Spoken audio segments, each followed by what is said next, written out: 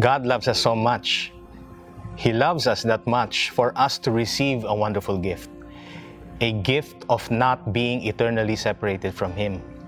For us to spend eternity in God's kingdom. Many await for the return of the Lord Jesus Christ, for the fulfillment of all these. But some may wonder and ask, when is the Lord coming back?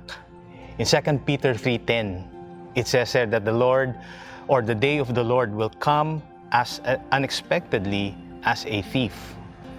The heavens will pass away with a terrible noise, and the very elements themselves will disappear in fire, and the earth and everything on it will be found to deserve judgment. But as for you, child of God, we are to wait for the Lord's coming. Will it happen in our lifetime? It may or it may not. There's still a lot of work to do. And that work is to continuously be able to preach the word with boldness as the Spirit enables us. And many may say, it's taking too long. The world already has all its troubles and we cannot bear it anymore. Why doesn't the Lord just come and save those who love Him and punish those who don't? Well, it doesn't work that way. And God has a beautiful, beautiful plan for everyone. You, child of God, it may have been hard. You may have gone through the worst. But imagine how much more to those who has no relationship with God, who doesn't know that there's something that we call grace, mercy, forgiveness. The world may have all its troubles, and it's endless, and people may start feeling that there's no hope at all. You, child of God, He made us to become a mouthpiece, an instrument to declare God's goodness to the whole world. We will have that work or do that work until Christ returns. Yes, here's the thing. The Lord God will fulfill His promise, the promise to return, not in our timeline, but in His timing. It says here in 2 Peter 3:9 that the Lord is not slow to fulfill His promise as sons, or as some count slowness, but is patient toward you, not wishing that any should perish, but that all should reach repentance. 3 quick things. God is not slow to fulfill His promise. He will not come in late, but will come at an appointed time of which we do not know of. You, child of God, He wants us to reach out to families. He wants us to reach out to the head of the family, the husbands, the fathers.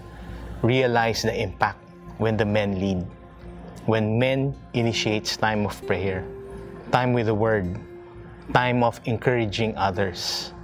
Of course, let's not leave out the wives, the moms, and every member of the family.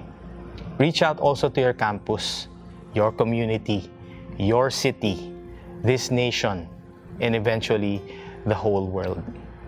God is definitely patient towards us, not wishing that any should perish, not wanting any to be left out, any one of us to be left out or left behind. God has the kind of patience that we do not have. He will wait until everyone gets to know the saving knowledge of our Lord Jesus Christ.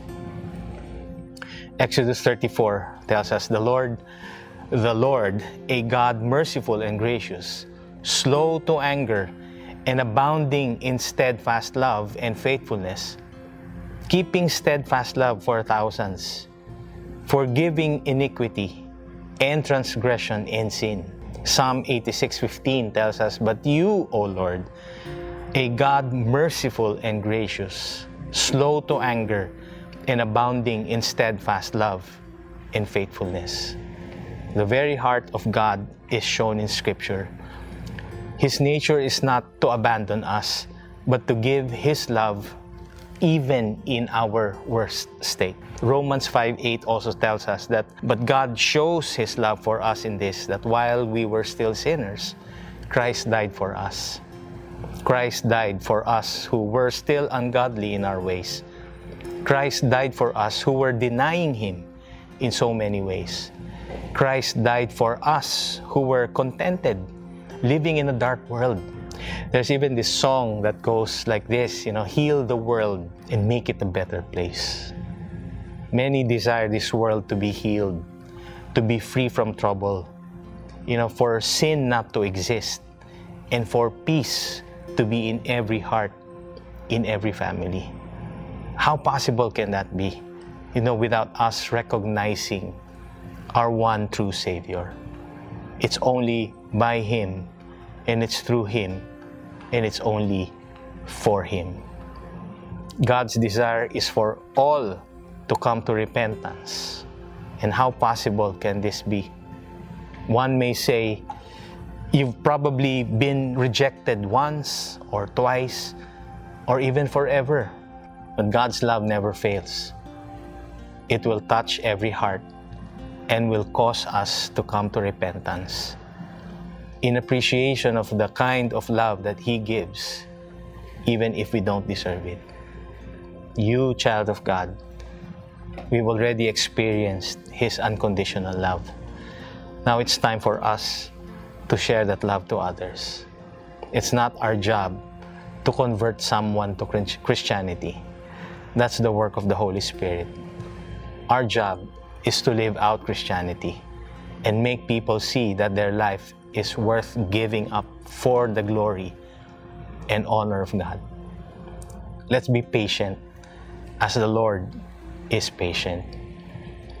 In verse 8 of the same chapter that we read, it says there that, but do not overlook this one fact, that with the Lord 1 day is 1,000 years, and 1,000 years as 1 day.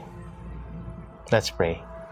Lord, thank you so much that you have shown us not only love, forgiveness, or mercy, but you've shown us even how you have been so patient with us, not allowing each and every soul to be eternally separated from you.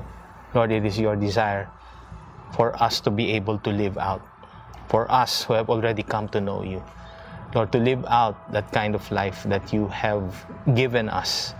You've caused us, Lord God, to love, and we will be able to show that kind of love to others and to many, Lord, not only in this nation, but even into the whole world. Bless every family, bless every household, bless every community, Lord, bless every city. We praise you and we give you thanks. In Jesus' name we pray. Amen.